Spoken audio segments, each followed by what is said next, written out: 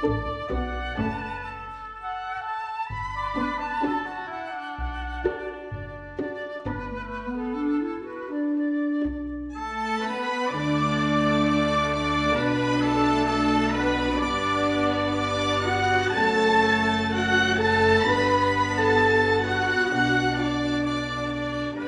afternoon, and welcome to Deep in History. This is Marcus Grodi, Monsignor Jeffrey Steenson. Hello, Monsignor. Good morning. How are you today? I'm doing fine. I'm assuming you're in a snowy place just like I am. Yeah, we've got winter here. It's serious down here. All right. Here. Well, yeah. It's good that we are able to join through the internet to do our continued discussion of Irenaeus' wonderful book, Against Heresies. And those of you watching us, following us along, thank you for that. I really do thank you for that. We'd love to know your comments on that. We've had some lately that have been really encouraging. And I apologize. Sometimes our discussions go longer than we anticipate, but we always assume that if you're getting a little tired of us, you can always pause us for a while or come back to it. I do want to mention that the staff are doing some neat upgrades with our online videos, connecting them to the online community of the Coming Home Network. So if you go to chnetwork.org, if you're not already there, you can see online community. You can become a part of that. And then as a part of the community, you can connect to resources and there's all the different programs that we have. And we hope that would make it even more available to so many of you, especially those of you on the journey. So now, Monsignor, we're going to look today. Our goal is to complete, we're in Book 4, chapters 34 through 37. And that'll take us from pages 414 through 436. And, we're kind of trying to force ourselves to do this almost as if we were teaching a class so that we just can't cover every little quote that's in the section. We're assuming those of you listening are actually reading this yourself. But as we approach this section, it seemed to me, Monsignor, that chapters 34 and 35, that as we approach this book now, 1,825 or so years later, that we can fairly quickly go through 34 and 35 and not get into the details, because to a certain extent what Irenaeus is addressing in these books, these chapters, is a continuation of what he's been doing since the beginning. So we'll go through those fairly quickly. I would say chapter 36 in many ways is a continuation of that same argument, but maybe from a different angle, as through the parables of Christ. But what I'd like us to mostly focus on is chapter 37 today, because I truly believe 37 is profound and important, if you will, as a road sign along the history of salvation history in terms of the life of the church. And if you take the writings of the early church fathers serious at all, and seeing Irenaeus for who he was, Irenaeus being a disciple of Polycarp, Polycarp being a disciple of John, and so we see the direct transmission of the all-important apostolic deposit of faith, and we recognize in the eyes of Irenaeus that the infallibility of the church, as he understands it, and I might be wrong in this, Monsignor, but his understanding of the infallibility of the church, and that's the church in Rome, its infallibility becomes not so much in itself, but that the church is the guardian of that deposit of faith. And so the reason all the churches are to be in union with Rome is because Rome was established by the illustrious apostles Peter and Paul. So that's why we go to that church, because it is preserving that infallible truth that the apostles received from Jesus. Now, the reason I mention that is that we think later in the Reformation, we see Luther writing an entire book on the bondage of the will, and we see Calvin and the Reformers in that side of the Reformation really buying in the idea of the in the bondage of the will, that we don't have free will, emphasizing predestination and sovereignty of God. And I want to say, folks, it's almost as if they skipped over book 4, chapter 37 of Irenaeus. I'd love to go back to the Calvin's Institutes or Luther's book to see, does he mention this at all? Because what Irenaeus talks about in chapter 37 is really important. And I think for us today, Monsignor, would you agree, my friend? Oh, I agree very much so, yeah. So, but why don't we start back, and I'd like to pass it over to you, Monsignor. Let's have a bit of a summary of chapters 34 and 35. Right, okay. Well, what St. Irenaeus is doing here, again, is we meet up with his arguments against his two principal opponents, the Marcionites and the Valentinians.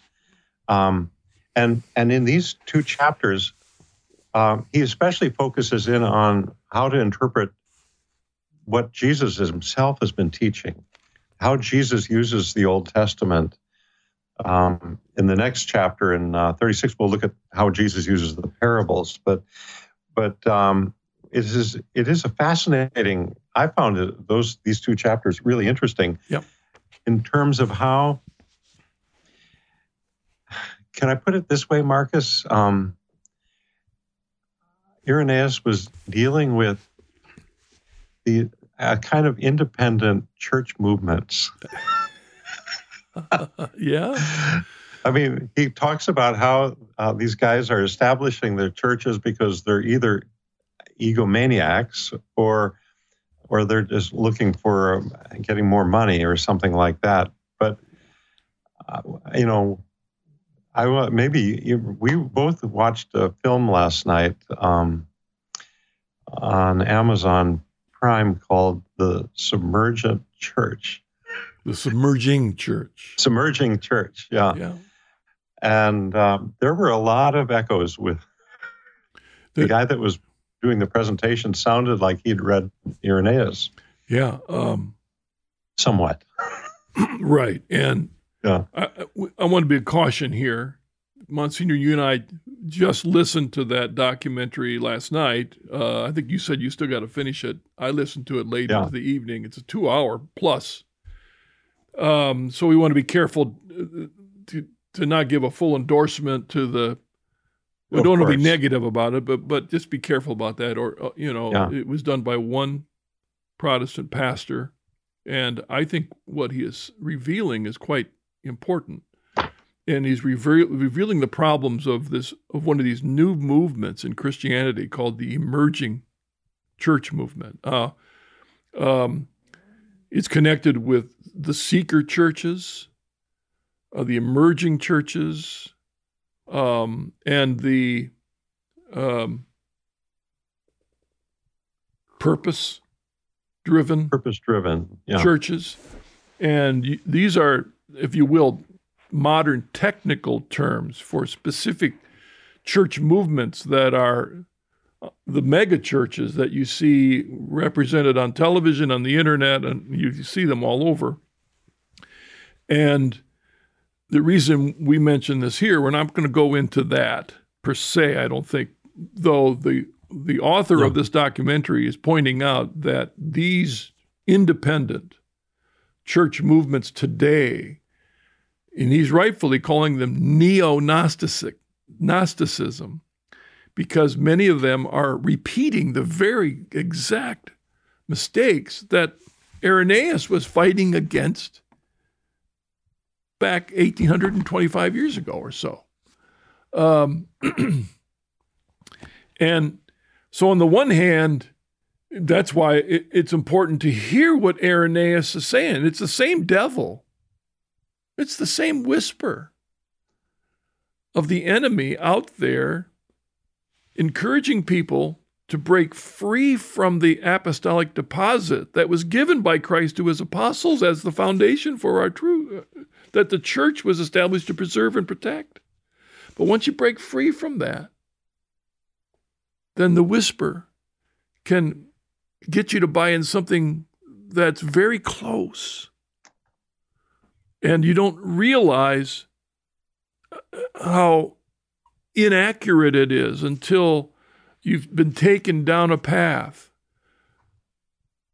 And Monsignor, the reason I mentioned how significant this documentary was for me to hear, because he's now pointing out I forget when he did the documentaries, within the last... It was 2017, maybe, I think it was. Okay, so within the last 5 years, he's pointing out where some of these leaders of this movement are today, and a couple of them that he mentions were writers and leaders that I liked back in 1980, 81, and 82, 40 years ago or so, right? Is that right?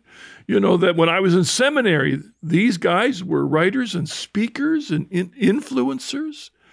And so a lot of my seminary classmates liked these guys, and they've gone off. They were all Protestants then, and they've gone off into the churches. And these are the pastors that are doing these churches that are like adult youth groups with lots of music and coffee and all of that. Is just kind of gone, non-traditional. And when we heard these speakers back in the late 70s and early 80s, they seemed completely within the bounds of evangelical Protestantism. But it's changed in 30 or 40 years. And a lot of them have gone off on their own. And there's a quote from Irenaeus, I wish I could find at this moment, when he says that each of these leaders feels the pressure to be different than his teacher. Remember that, Monsignor? Oh, yes. Yeah. Early we met on. up with that a couple of times, Got to be more intelligent than their teacher. They've got to be more inspired than their teacher. Got a bit, and that's what's happening today. That's what's happening today. Yeah, no, exactly.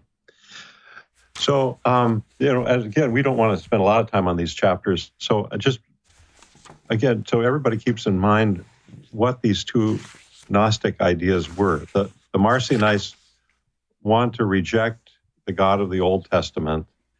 Jesus came to overthrow the God of the Old Testament is basically their idea. And his argument against the Gnostics is that, against these Marcionites, is that how otherwise could you explain how Jesus uses Scripture, uses the Old Testament Scriptures and claims them for his own? It makes no sense. He can't be both. He cannot see the God of the Old Testament as enemy if he accepts his prophets and the things that are said, and he develops them. The Valentinians, of course, they're the more sophisticated group. They're the ones that came, especially out of Egypt, out of northern Egypt, Alexandria, and they believed that the world was created, or the world is a product of many different emissions, and depends on which one you're from. And his point is against them. He says it's just simply irrational that we would take the one Scripture and then assign it to different entities or emanations. Makes no sense at all. What I like, there was one text, though, that I thought it would be fun just to look at in the middle of page 414, section 1, chapter 34. Yes. He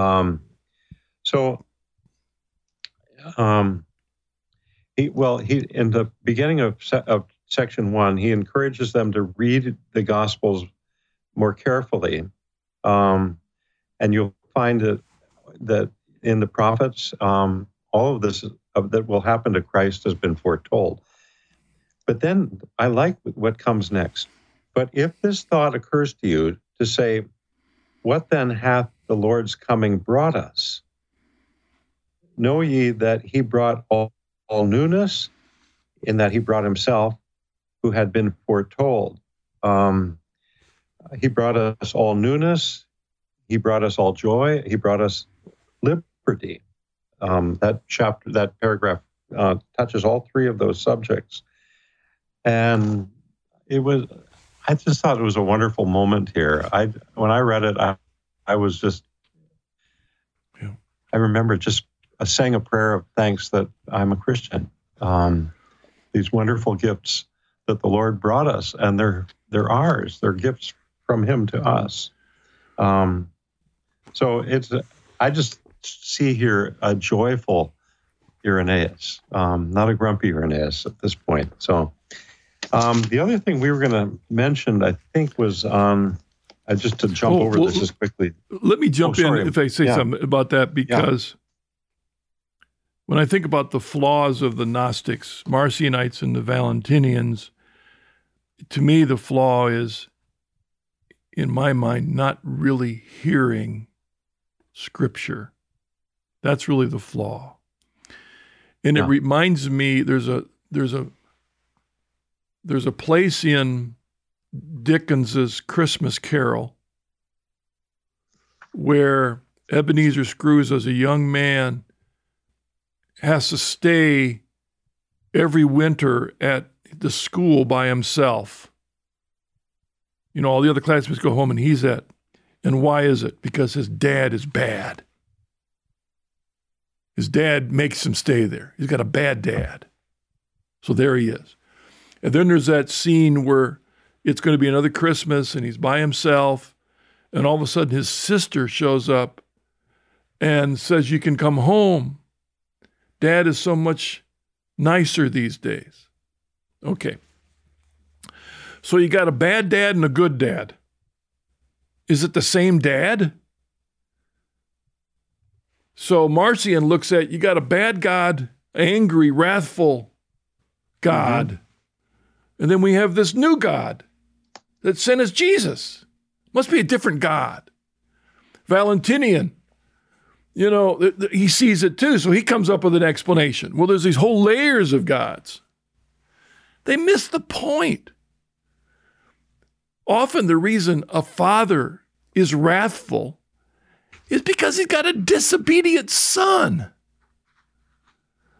The reason that God is wrathful in the Old Testament, if you look at every single case, it's because as a father of the righteous father who's known by a steadfast love all the way through the Bible, he's a merciful father. We see it over and over and over again how God is merciful.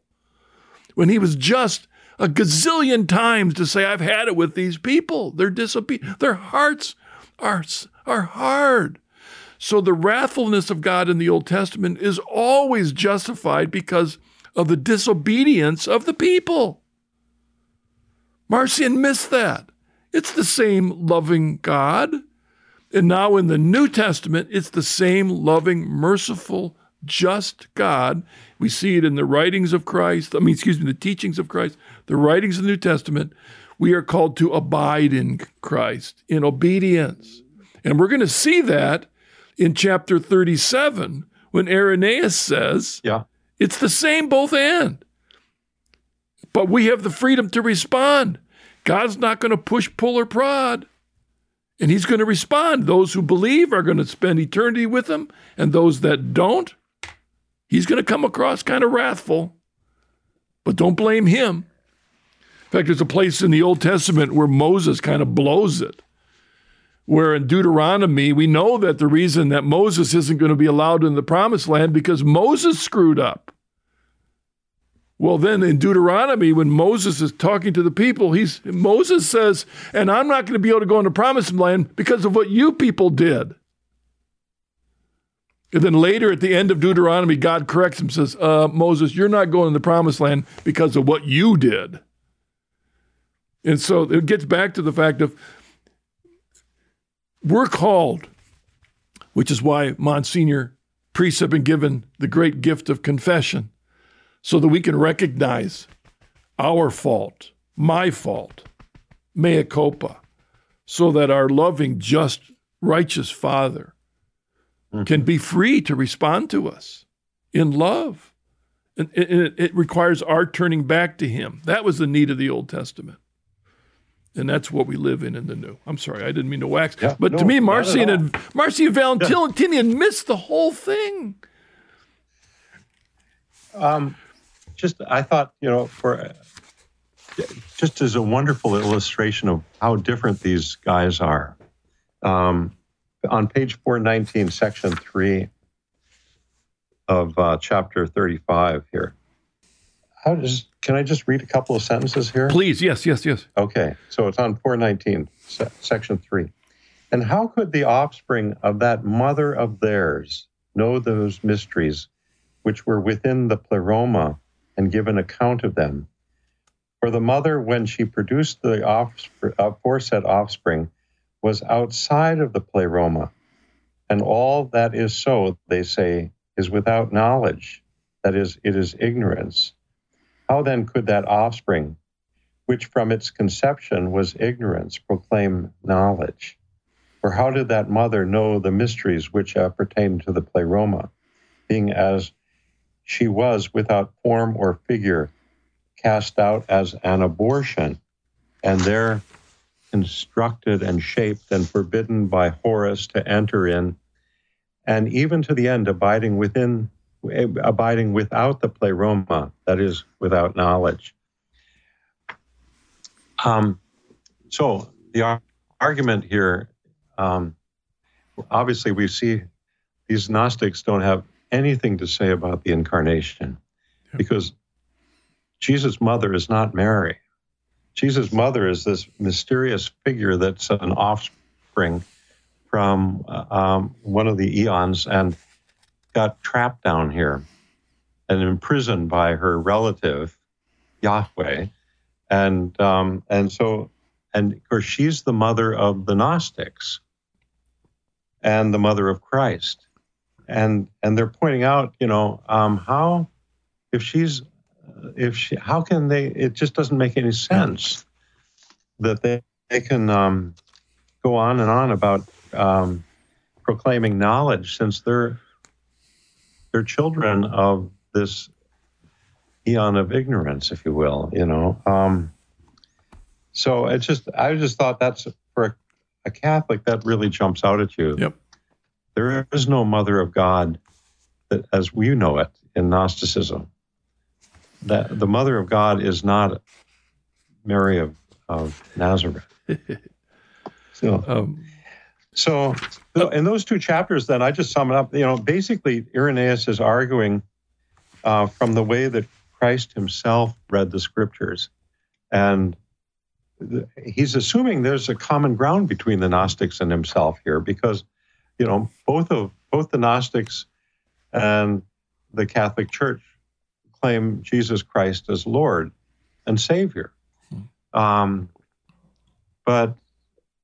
then he points out, how do you explain the way Jesus used Scripture? Why? It doesn't make any sense that he would have taken it from darkness and from evil, and he should have had his own prophets. It's interesting that you say it that way, because, again, thinking about that documentary you and I both, that this modern evangelical Baptist, I'm assuming he's Baptist. I should take that back. I can't remember what his particular theology was, but he's an evangelical, pointing out the flaws of this emergent group. He just described it the way you just did, because these leaders of these new churches have a different understanding of Christ, a different understanding of the Trinity, a different understanding of salvation, of justification. And he points that out. And every time he's going back to the scriptures and saying, how can they say this, but ignore this in the scriptures? And that's his point. The author of the documentary is a evangelical Protestant. So for him, the Bible alone is the source. But to a certain extent, we would be on the same page with him as Catholics because of we recognize the authority of Scripture. We would disagree with him because there's some aspects of tradition he doesn't go with. But he's pointing out the exact same thing Irenaeus is. Yeah. Just in the same logic you were just saying. You're saying this, but that doesn't make sense given Scripture. Now, I would like us, Monsignor, before we go on to 36, to look at the end of 35. Yeah, that was the other thing I had. Okay. Okay, good. Very good. Very good. So that would be, let's see, where are we here? Bottom of page 420. 420? Mm-hmm. Yeah, okay. Section 4. Yeah, I would begin focusing on, we could go through all of section 4, but it seems to me it begins at the bottom of page 420. And let me read that, Monsignor. I'm going to read that whole first paragraph, and then I'll let you jump in here because, folks, I believe that when I read this, we need to be hearing the history of the church and the divisions and the schismatic movements and heretical movements and all the stuff we see today. Listen to what Irenaeus was saying about the schismatic and heretics of his day. He said, so many diversities are there amongst them concerning one and the same thing, maintaining as they do different meanings for the same scriptures. And at the reading of one and the same passage, they all contract their eyebrows and shake their heads and say that they themselves indeed perfectly comprehend the passage in its exceeding depth, but that all cannot receive the greatness of the meaning therein contained. And therefore that silence is a main point with the wise, it being meet that the siege who is above should be delineated by the silence which is among them. And so they go their ways, all of them, and whatever their number, so many opinions do they take with them on one and the same subject. They bear about with them unseen their own sharp thoughts.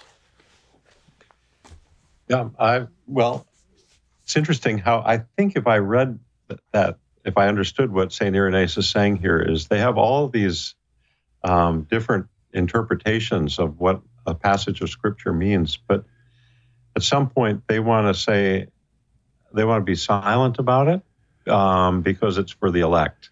So it's like they deny reason, that we can have a rational discourse about something.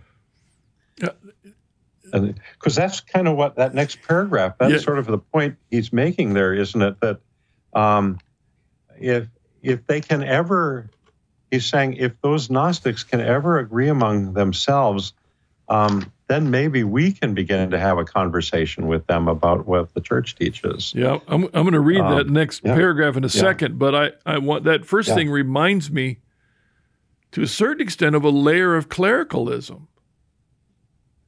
Oh, fair enough. Yeah. In other words, there's a superior understanding of truth. Right.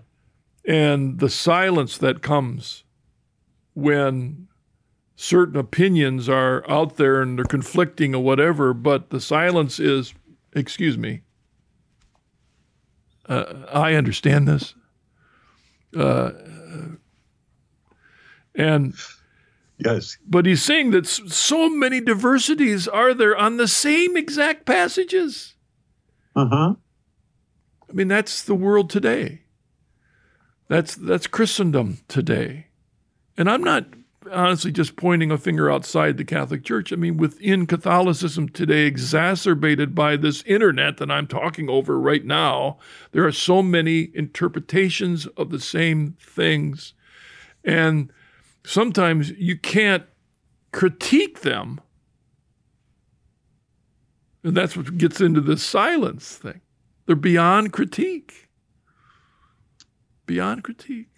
Maybe because of position or because of their following. They have so many people on Twitter that rises them up to the top or whatever. And of course, now we have the problem today with our whole world has sold its soul to the internet, that we are at the mercy of the cancel culture, who, if they don't like what we're saying, we're done. I just saw notice this morning about a very large Catholic pro-life group that has a lot of information on YouTube, and all of a sudden now it's gone. And there's another kind of silence, because a certain group assumes they know it better. Their diverse views are more true than our views. It's just amazing, almost sad how parallel it is to everything that Irenaeus was trying to deal with in his day, 1800 or so years ago. Let me read that next paragraph, Monsignor. And again, I'd like you to... So that, just to sum up what you said then, it's the abuse of power that's fascinating. Yeah, well, and they had their own different powers. That's why Irenaeus was trying to point out that these groups had gained power and people were trusting them. Because I'm pretty sure Marcion and both Valentinus at one time were leaders in the church. They're baptized Christians. I don't know if they're bishops. I can't remember if Marcion or Valentinus were bishops. But some of these Gnostics were bishops, at least. I can't remember at this moment. But let me read this next paragraph, Monsignor, then I'll pass it to you for a reflection. And this is the end of 35 on page 421. When therefore they have agreed among themselves about the things foretold in the Scriptures, then shall they be also confuted by us. For erroneous as their views are, yet for the present they refute themselves by their not having the same thoughts about the same subjects.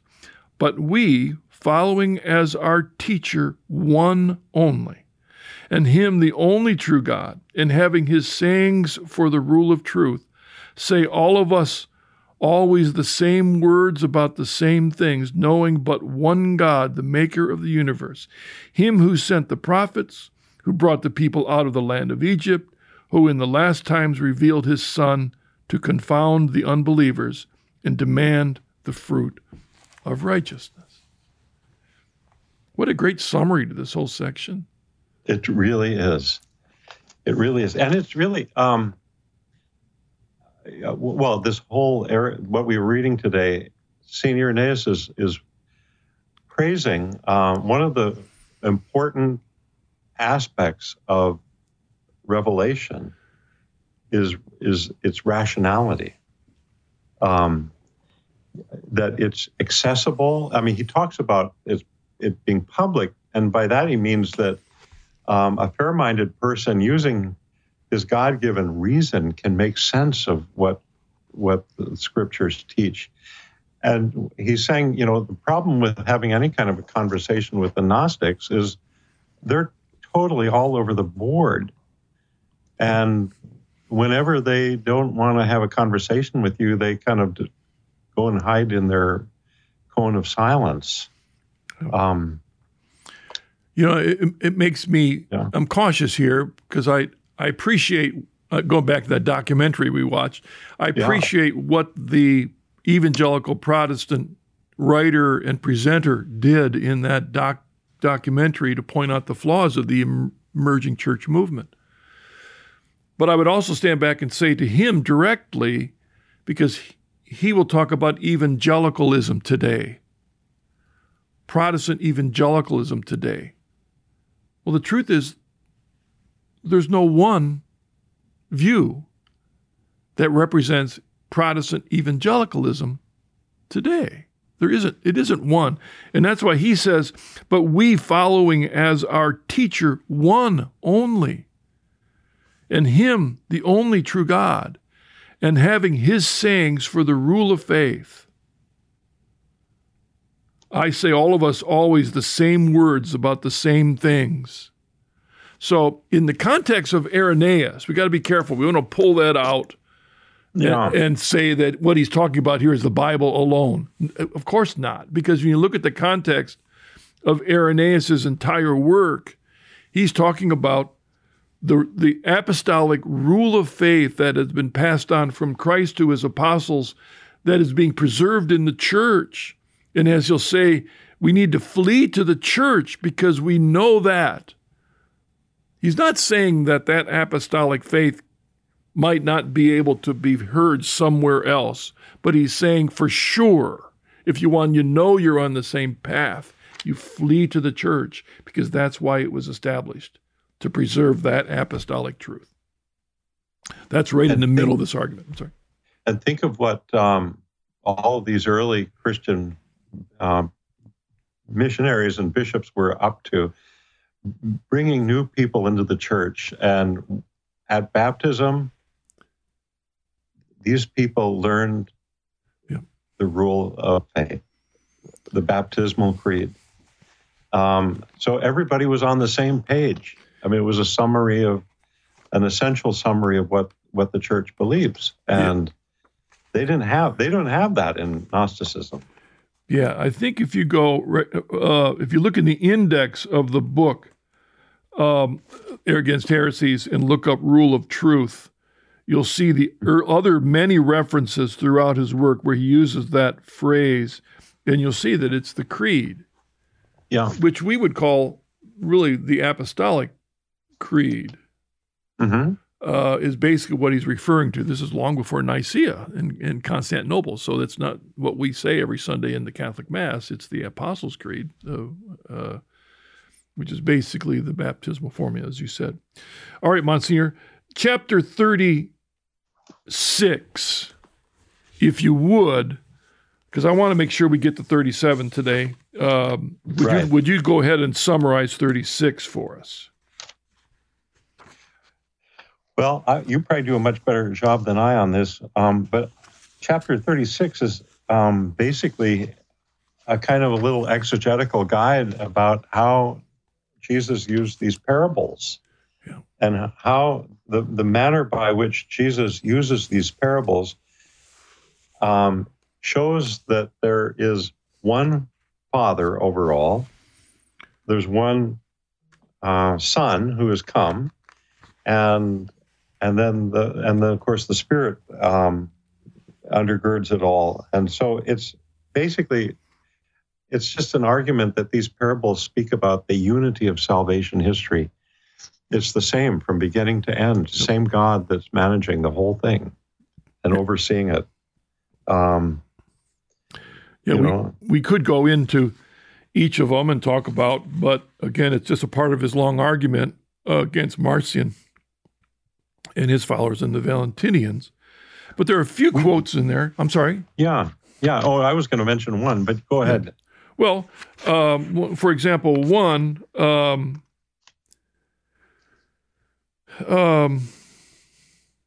if we look on 423, for example, at the bottom there, but when they believed not, last of all, he sent his own Son, said our Lord Jesus Christ, whom the evil husbandman slew and cast out of the vineyard. So he's talking about the parable of the vineyard.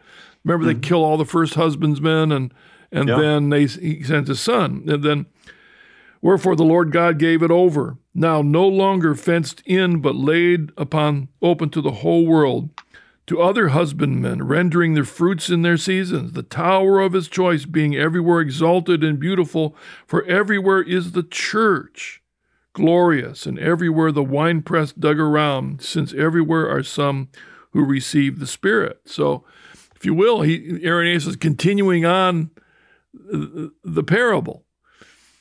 The owner of the vineyard sent all of his husbandmen, and the workers kept killing them all. So he sends his Son. Surely they'll honor my Son. And they say, well, if we kill the Son, then the vineyard will be ours. So they kill the Son. Well, the parable ends there when Christ tells it. Irenaeus continues it on. I think that's a really great point. Again, it's that incredibly vivid, dynamic sense of salvation history that he has. Yeah. It's all unfolding now. And we're in after the coming of Christ, after his first coming, we're in a whole different set of things, but it's the same God who is directing it all. To other husbandmen, he says. Yeah. Well, that's the apostolic succession. And we're not just reading that into him. That's what he says elsewhere. It's the successors of the bishops who are carrying on the apostolic deposit of faith. rendering the fruits in their season. And then the new tower, the tower of his choice, being everywhere exalted and beautiful, for everywhere is the church, glorious. So as you said, he continues the parable of Christ, understanding salvation history. And if you go down a little bit, and to the Gentiles who were without the vineyard, he hath given fruit as their cultivation. So Irenaeus, again, at the bottom of 423, he carries on the parable of Christ fulfilled after his resurrection and assumption in the church. And then going beyond, if you will, the original vineyard of Israel to the expanded Israel of the Gentiles. All right. And as you said, the next page, go ahead. Yeah, in the next page, toward the bottom of the page, he takes on the whole question of judgment too, and shows that there is unity here. Thus, he announces one and the same Lord, who in Noah's time brought on the deluge because of this disobedience of men, and in Lot's time rained fire from heaven because of the many sins of the Sodomites, and at last will bring on the day of judgment because of this same disobedience and of like sins. And in that day, he declares it will be more tolerable for Sodom and Gomorrah than for the city and the house, which shall not have received the words of his apostles. Yeah. Very, very dramatic language there, I think. Again, we're going to get into this a little bit in 37 too, but the idea that we've been given more grace now. And so in that sense, we have more culpability. And so the issue is, here's the trajectory: the flood, Sodom and Gomorrah, the judgment. The same God. It's the same steadfast love and mercy, but expectation of obedience. And as he says, then it will be more tolerable for Sodom and Gomorrah than for the city and the house which shall not have received the words of his apostles. What does he mean by receiving? We're going to see in 37, that means the act of the will. Yes. Do we believe and receive the message of the apostles? And if we don't, that's what he's saying. It'll be more tolerable for Sodom and Gomorrah than us because we got the gospel. Yeah, and in 425 in the middle there, and we're in section 4, he sums that up. Thus, as by his coming he gave more grace to such as have believed in him and do his will, so he signified that such as believed him not have a greater punishment in the judgment. So, making that point, basically, he hammered that point home several times in these 2 pages. I'm going to go on with that. Keep reading. Being equally just over all. That phrase, Irenaeus is talking about God's righteousness, being equally just over all, everyone. And to whom he gave, from them intending to demand more. Jesus said that. To him more is given, more is required. That's our whole generation. That's the whole age of the church. We've been given a whole lot more than anybody before Christ was given. And so therefore, more grace, he says. At the end of that paragraph, because by his coming he poured forth upon mankind a greater largesse of his Father's grace. Reminds me of Romans 1, where he says the evidence of God it's out there, everybody. No one was without excuse. No one was without excuse. We've been given grace to see. The question is, do we see? Now, again, there's a lot of other quotes in this section that we can go to. His interpretation of the marriage feast and the marriage garment, it's all in there. If you have the book, I would encourage you to read that all, please. It's all good stuff. But I want us, Monsignor, to jump to 37. And I have at least half of the entire chapter 37 highlighted and underlined and annotated. There's so many good things in here. Monsignor, why don't you, if you would, though, give us an overview of it and then jump us into it. I think what we're going to do, Marcus, here is we're going to really get into this one. This is going to be interesting. Yes.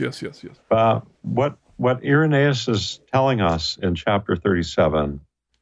Well, why does he feel the need to emphasize what he is in 37? This is the title of our episode. It's found in this, The Ancient Law of Man's Liberty. I think he's concerned that the Gnostics basically have embraced determinism. That basically, you are what you were born to be, and God help you if you were born from the wrong emanation or eon. What he is arguing here is just brilliant. I think it's that revelation, the gospel, everything is. It's all it. That law of liberty is also the gift of reason, rationality, and throughout that he created man with free will. This ancient law of liberty, and even the angels too have this free will, and he says there he connects that with the power of reason. So that's how can you be free if you're not able to, in a rational way, evaluate the choices before you and choose what is good? As I looked at it, the overview, and I agree with you, Monsignor, the overview of chapter 37, if you will, to me, the point he's trying to make, which is so important in the history of the church and where we're at today when we look at the confusion in Christendom, is that Scripture alone, and I'm not making this with a capital S and a capital A alone, but I mean by focusing on Scripture as my sole source of truth, even inspired as it is, can lead to a huge diversity of interpretations. He said that a chapter or two ago, right? And one of the examples of that is how you can take scriptures by overemphasizing one or the other to compromise the very issue of man's responsibility for his choice of eternity. And if dare we think that's only a problem of the Gnostics of the 2nd century, that's exactly the problem that came out of the Protestant Reformation. And as I mentioned earlier, we have Luther's entire book on the bondage of the will and the idea that, and I wish I could do a better job now of summarizing Luther's, trying to remember Luther's arguments, but basically in my interpretation, I'm one that was brought up Lutheran, that did not believe that Luther's goal was to start a new church or to break away, but to bring authentic renewal. And I give him the counter. But out of his own personal struggle of understanding Scripture about our call to be perfect, and he realized his own imperfection in his own inability to become perfect the way he interpreted Scripture, the conclusions he came up with as a result of that pulled him outside of the path of the apostolic teaching in a couple of different ways. And one of those is by saying in the end, even aided by grace, I can't do it. And so the only way I can stand before God is that there's nothing I can do. I can't choose to do anything pleasing to God. And so in the end, Christ's righteousness covers my imperfection. Yeah. So we get the imputed idea imputed righteousness of righteousness to cover And he talks about total depravity. That's the words that I used when I was a Calvinist preacher. That's part of the 5 points. Totally depraved, going back to the fall of Adam, completely destroyed our ability to have freedom of the will. We're totally depraved. That's part of the 5 points of Calvinism. And the idea of predestination is that if we're saved, we were predestined to be saved from the beginning of the world. And in that sense, we had nothing to do with it whatsoever. And double predestination is the idea that if we're predestined and there's nothing we can do to choose our eternal destiny, then that implies that there are some who were predestined from the beginning of the world to be outside. Yeah. Now, there are scriptures behind all of these things. That's the problem. That's what Irenaeus is pointing out. That's the problem, is that we're these guys taking in different directions outside of the path of the apostolic deposit that we were given, that the church is preserving and protecting.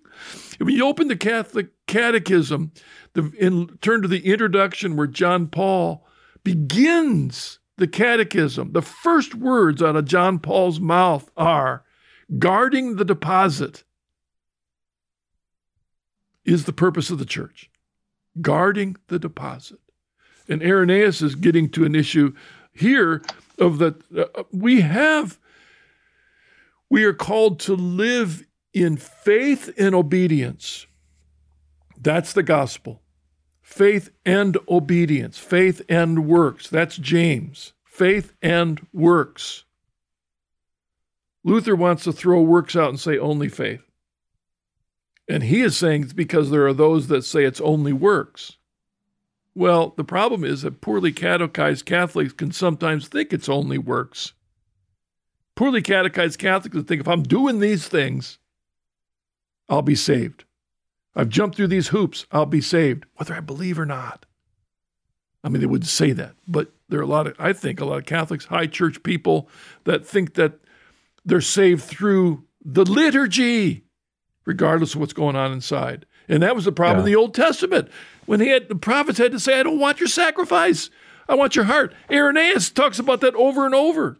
It's faith and obedience. Faith lived out in love are both important. And that's what this chapter is about, is that we have been given freedom in both. First, he talks about works, and then he talks about faith.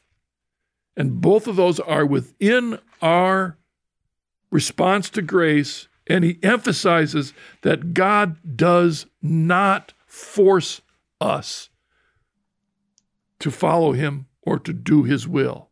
He commands us, he gives us the grace, but it's up to us to freely respond. And Irenaeus says, if we don't, it's the two ways, folks. It's the same rule of the two ways. You either follow him by grace in faith and obedience, or if you don't, comes the judgment.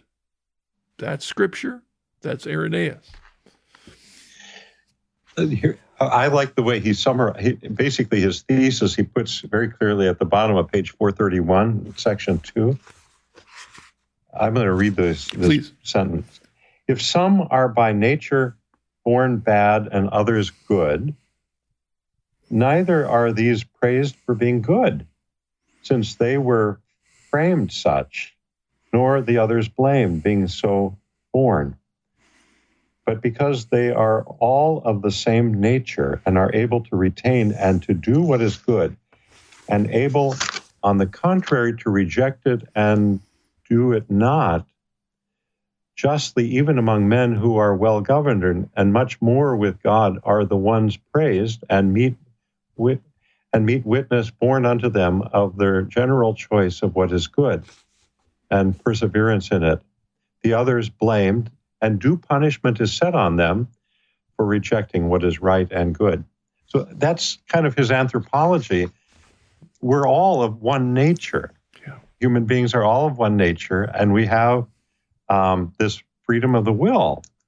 Otherwise, he's pointing out the Gnostics basically are saying that some people are of a different nature than others, the ones that are predestined may not be the right word I want, but those that are Yep. in the good, who have a good father, and then those who have a bad father, the ones that are spiritual and the ones that are material. If a person is predestined from the beginning of time to spend eternity in hell, well, why? Why are they culpable of anything? That's right. And Yeah. those that defend those ideas would argue, well, God's predestination is another way, a flip side of his foreknowledge. So if he predestined us at the beginning of the world to be spent eternity in hell, it's because he knew at the beginning of the world that that's what we were going to. It's mumbly talk. And those of them, even here, as I look through my previous way of understanding this as a Calvinist, would argue, well, you're arguing works righteousness. And to me, those are smoke screens now. So many of the arguments over righteousness and justification and sanctification and all these things that divide Christians one from another, to me are the smoke screens that Irenaeus warned about, that don't get divided over words. What came first, grace or my act to reach out to that poor person? And we could spend our time arguing over who's acted first, God or me, and miss the point that what's important is helping that poor person. That's what's important. What came first, my faith in Christ or my obedience? Well, theologically, I would say it's grace. Okay, of course it was. But we can spend so much time arguing over these things, be divided over them and throwing rocks at each other, and we miss a point that we're called to love. That's what's important, is doing it. And that's what he's talking about. Freedom of responding. We've been given that, and everyone has that nature and that freedom to respond. Everyone does. I in chapter 37, I couldn't help but think about St. Irenaeus as he's writing this. He's writing this before one of the great controversies of the church happens. Not too much further down the road. By the end of the 4th century, probably we begin with St. Ambrose in Milan. He's teaching that we must never think that we can earn our salvation. It's not automatic or mechanical. And of course, that led to, St. Augustine's great work on thinking on grace and free will. But I was thinking about this very interesting British monk. His name was Pelagius, and he's showing up in Rome in the later 4th century, and he's basically a street preacher doing he's preaching to crowds and encouraging them basically to do to do good works. Yeah. and when that controversy between the Pelagians and Augustine broke out, what we have from the Pelagians is basically they're saying, we're not teaching something new. This is what we've been given from the earlier fathers in the church. So that's one of the most fascinating episodes in patristic theology is Pelagius, in some ways, has an argument that he's closer to these 2nd century fathers than Augustine is. Yeah, in fact, word for word, much of what Pelagius supposedly said was word for word what Anthony of the Desert wrote, as we hear through Athanasius's biography of. So it wasn't. It became a theological debate later during the time of Augustine. It's kind of a chicken and egg issue. What do you emphasize? And do our works merit salvation? Mm-hmm. And is there anything I can do towards my salvation? And so you get caught up in this battle of words over God's sovereignty and man's freedom of the will. Which is it? Is it 90-10? Is it 80-20? Is it 60-40? You know, what God's sovereignty, man's freedom. And of course, some groups, the Calvinists in some way, it's 100% God's sovereignty and 0 man's freedom.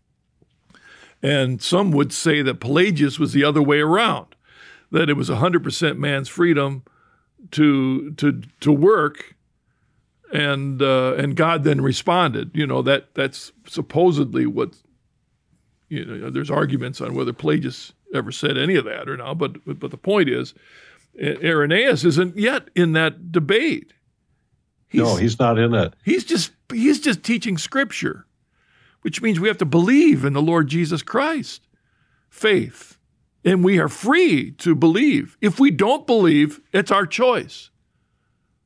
Because what, you know, down the way, what St. Augustine's going to argue is that because of the fall, Satan basically had the opportunity to change the firmware in the human soul. So the human soul can no longer freely choose what it's always going to do it from a self-centered point of view.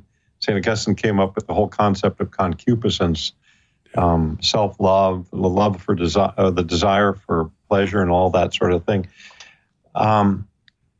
Whereas, you know, I think St. Irenaeus, if he would have had a conversation with St. Augustine, he would have wanted to bring out that that this is going to be a problem. Yeah. Because we have to, if human responsibility, if we're going to be responsible for our actions, and if we choose good in a praiseworthy way, that has to come from an act of the freedom of the will, he's saying. So. Yeah, again, this is my view, and where I've come from in my reading of this is that one of the unfortunate things that happened in the history of the church, as the devil did everything possible to destroy the gospel and destroy the spread of the gospel, was to get the leadership of the church fighting one another over the meaning of words. And it doesn't mean that what came out of that wasn't of great value. Newman would write a whole book on how that developed in our understanding of the faith.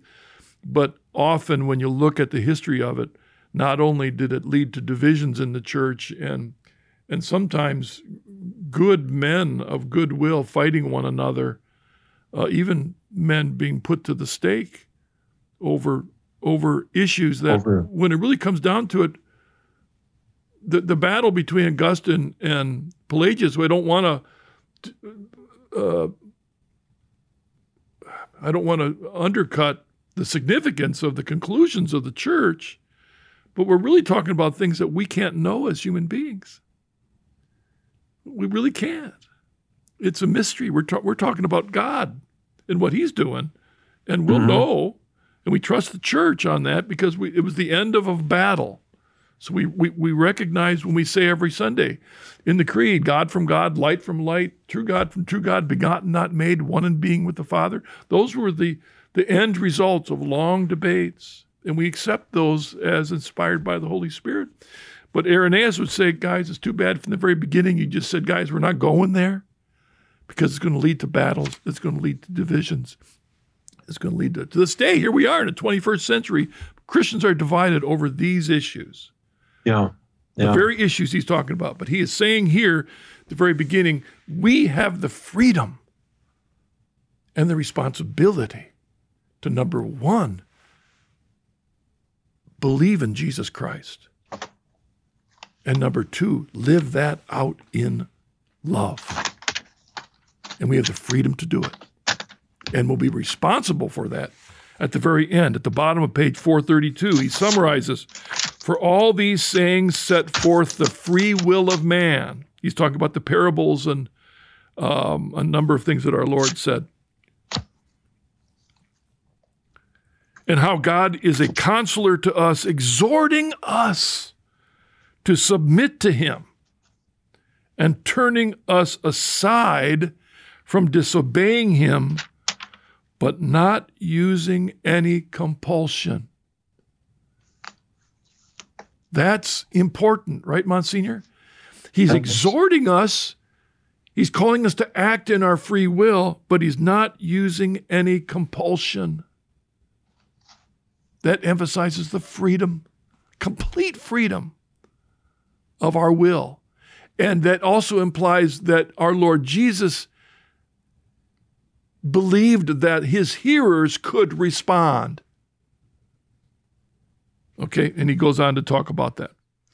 It's because in section 4, I mean, that's kind of a complicated section in some ways, but what I summed up that is that, he repeats that God does not use compulsion with us. He created us with free will, and that free will is basically the image of God. It's part of the image of God that is impressed upon us. So it's very important that we do have free will if we're going to, Yeah, he goes on and he uses in section 4, where before he was talking about what our Lord was teaching. Now he's saying this is confirmed in the teachings of Paul and Peter. And that's section 4. Then he ends up, if therefore it were not in us to do these things or not to do them, what cause had the apostle, and long before him the Lord himself, to give counsel that one should do some things and abstain from some other? But because man from the beginning has his determination free, and God, in whose likeness he is made, hath free determination, in every instance advice is given him to retain that good thing which is perfected by obedience towards God. So that was the passage I underlined. That's where he's saying that freedom that we're given is part of the image of God that has been impressed on us. Yep. So that whole section of 37 chapters, sections 1 through 4, was about freedom of the will to choose to do what is right, to choose to do works of goodness, to choose to do works of charity, to choose to obey the 10 Commandments. We have the freedom and we have the responsibility, and we will be held accountable for that, period. Now, whether we're responding to grace or not is another issue. We believe that. But what's important is our obedience, and God's not going to make us do it. It's freedom. Then in sections 5 through the end of chapter 37, it's about faith. Faith. And isn't that an interesting point? Because now he's saying that, well, at the bottom of page 433, in section 5, not only in works, but also in faith, the Lord hath kept man's choice free and independent. And then going down a couple of sentences, and all such places show that man is in his own power concerning faith.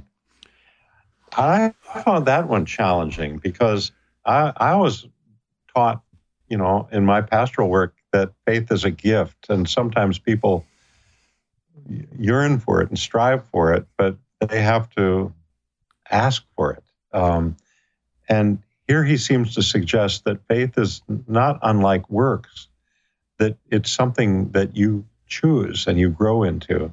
And again, I would argue, given the whole context of Scripture as well as his, is that he's not denying that the source of faith is grace.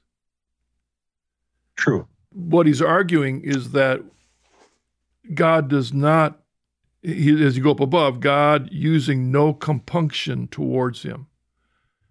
He does not force us to believe.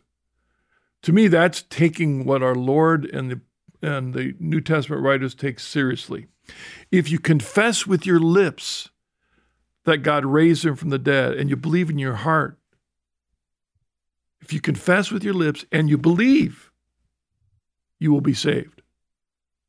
Now, he uses the word if. If. That's in Romans 10. It implies freedom of the will to respond to grace. He's talking about earlier on about the grace has been given to us in this age. He talked about that. Where is that? It's back in the previous chapter. It won't go. Thus, as by his coming he gave more grace to such as have believed him and do his will. So he signified that such as believed him not have a greater punishment. So it's this partnership with grace. The faith comes from grace, but we have to respond and believe, and we're given more grace. In John chapter 1, it talks about grace upon grace. We see that also in Paul's letters, grace upon grace. It's this journey of faith. Top of page 434. On this principle, then, the Lord at once declaring his own goodness, implying that man is in the hand of his own will and his own power. Again, Irenaeus emphasizing our freedom to respond, and we are called to respond. In section 6, can I just read a few? Please. I'm going to skip over a couple of these, but toward the middle of the page there, on page 434, because they were made reasonable with faculties to examine and to judge and not, like irrational or inanimate things which can do naught of their own will, but are drawn toward good by necessity and force, who have only one thought and only one way. These are not, I say, made unchangeable and without judgment, so as not to be capable of being anything but what they were made. In other words, he's arguing for freedom here. And then a couple of sentences down, thus there would be no energy in their goodness, they being what they are rather by nature than by will, and having good of itself, not by choice, and consequently not realizing so much as this, that what is good is fair and not enjoying it. For what enjoyment is there of good in those who know it not? Basically, he's saying there's no energy in the moral life if it's determined ahead of time. Yeah, and that's why I said I wondered if Luther or Calvin read this at all or just totally ignored this early witness. I know. It's fascinating, isn't it? Well, I was just thinking, it was in the 39 Articles as an Anglican, we emphasized, we wanted to it basically was Calvinism, but there had to be fruit. The fruit was a sort of basically it was a kind of an external proof that grace was really operative in the soul.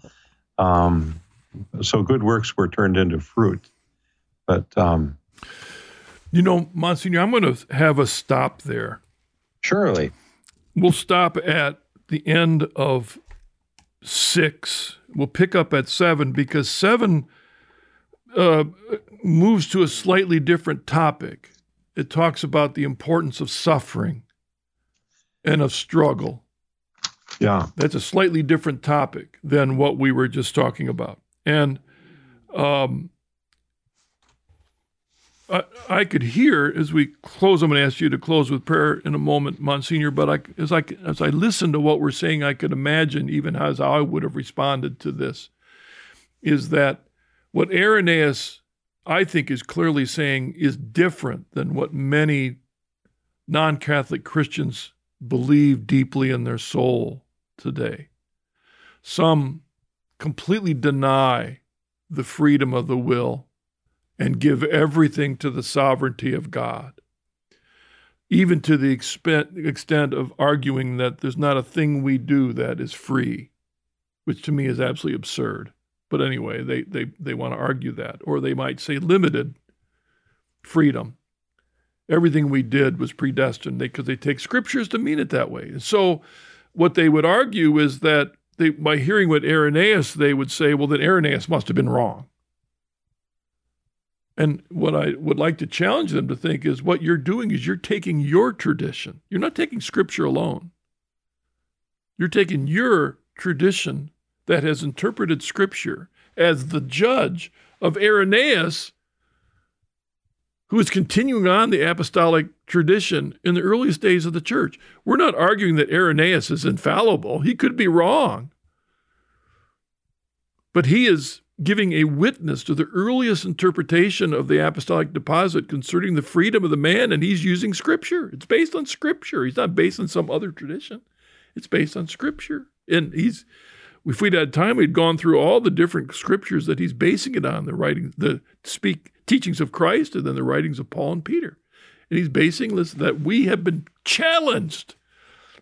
And preachers do that all the time. Dare I mention Billy Graham, who would give his great crusade in a huge football stadium, calling people to come forward and surrender to Jesus Christ, to put their faith in Jesus Christ, and then to live holy lives. That's what Irenaeus is saying, that we have the freedom to do that. You have the freedom to get out of that pew in that football stadium and come down and get on your knees and surrender to Jesus Christ. Freedom of the will to choose to believe. We know it came from grace, but you still have the responsibility to choose to believe in Jesus Christ. If you and I died tonight, we stood before God, we can't say, well, you didn't give me the grace, or you didn't choose me. No, God will say, did you choose me? I like the way you put the words, you added the word responsibility to faith like this. Marcus, as a priest, just as a human being, I guess, when I look around my generation and see how many people have lost their faith. Remember, Pope Benedict said that's our problem today, is a lack of faith. Yeah. And think of how sometimes the church responds with the attitude, oh, that's so sad. Obviously, there were just circumstances in their life that crushed them, and we shouldn't hold them accountable for that. And we just should pray that they can find their way back.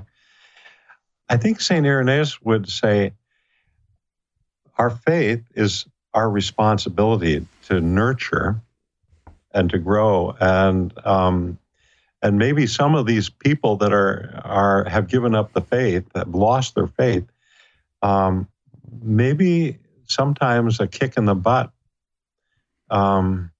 proverbially speaking, is more helpful than just kind of this sort of, oh, poor guy approach. Yeah.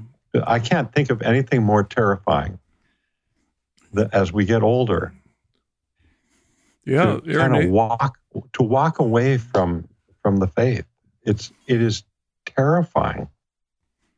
And it's like spending your whole life preparing to run a marathon, 26-mile marathon. And then you get into this thing, and at first you're doing great. You're doing great. Looking great, you're taking the water and you're running, you're keeping up with everybody, you're doing great. It gets tougher and tougher and tougher and tougher though. And the sufferings along the way that you get through are to strengthen you for the big suffering that's coming toward the end. And if we spend our time using all kinds of things to lessen the suffering along the way, when we hit the big suffering, we won't have the spiritual strength to face the big battles towards the end, the 22nd mile, the 23rd mile, the 24th mile. And you get just at the end, you say, I've had it, I'm tired. When you're just almost there. That's why Lou Holst should have been a priest. Right. Because he could kick them. Yep. And that's what he does. But really, that's the point, guys. Especially, we're going to get into section 7 of 37, which he talks about suffering and struggle and the value of that. Just after he talked about our freedom, he kind of says it's not going to be easy. And a choice is not a one-time thing. It's a lifelong choosing. Or as Christ used the word, abiding in him. Continuing, remaining. Or as John used in Revelation chapter 2, conquering to him who conquers. And that involves a choice of responding to grace. Monsignor, would you close with prayer, if you would? In the name of the Father, the Son, and the Holy Spirit. Amen.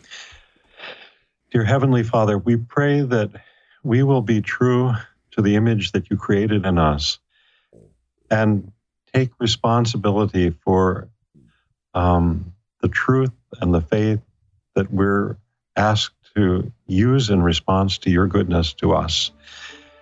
We pray that you will bless us, and thank you for St. Irenaeus, and help us to understand how extraordinary this section is in terms of our life today. In the name of the Father, and the Son, and the Holy Spirit. Amen. All right. Thank you, Monsignor. Thank you very much. And I'll thank all of you for joining us on this episode of Deep in History. We look forward to being with you again next week.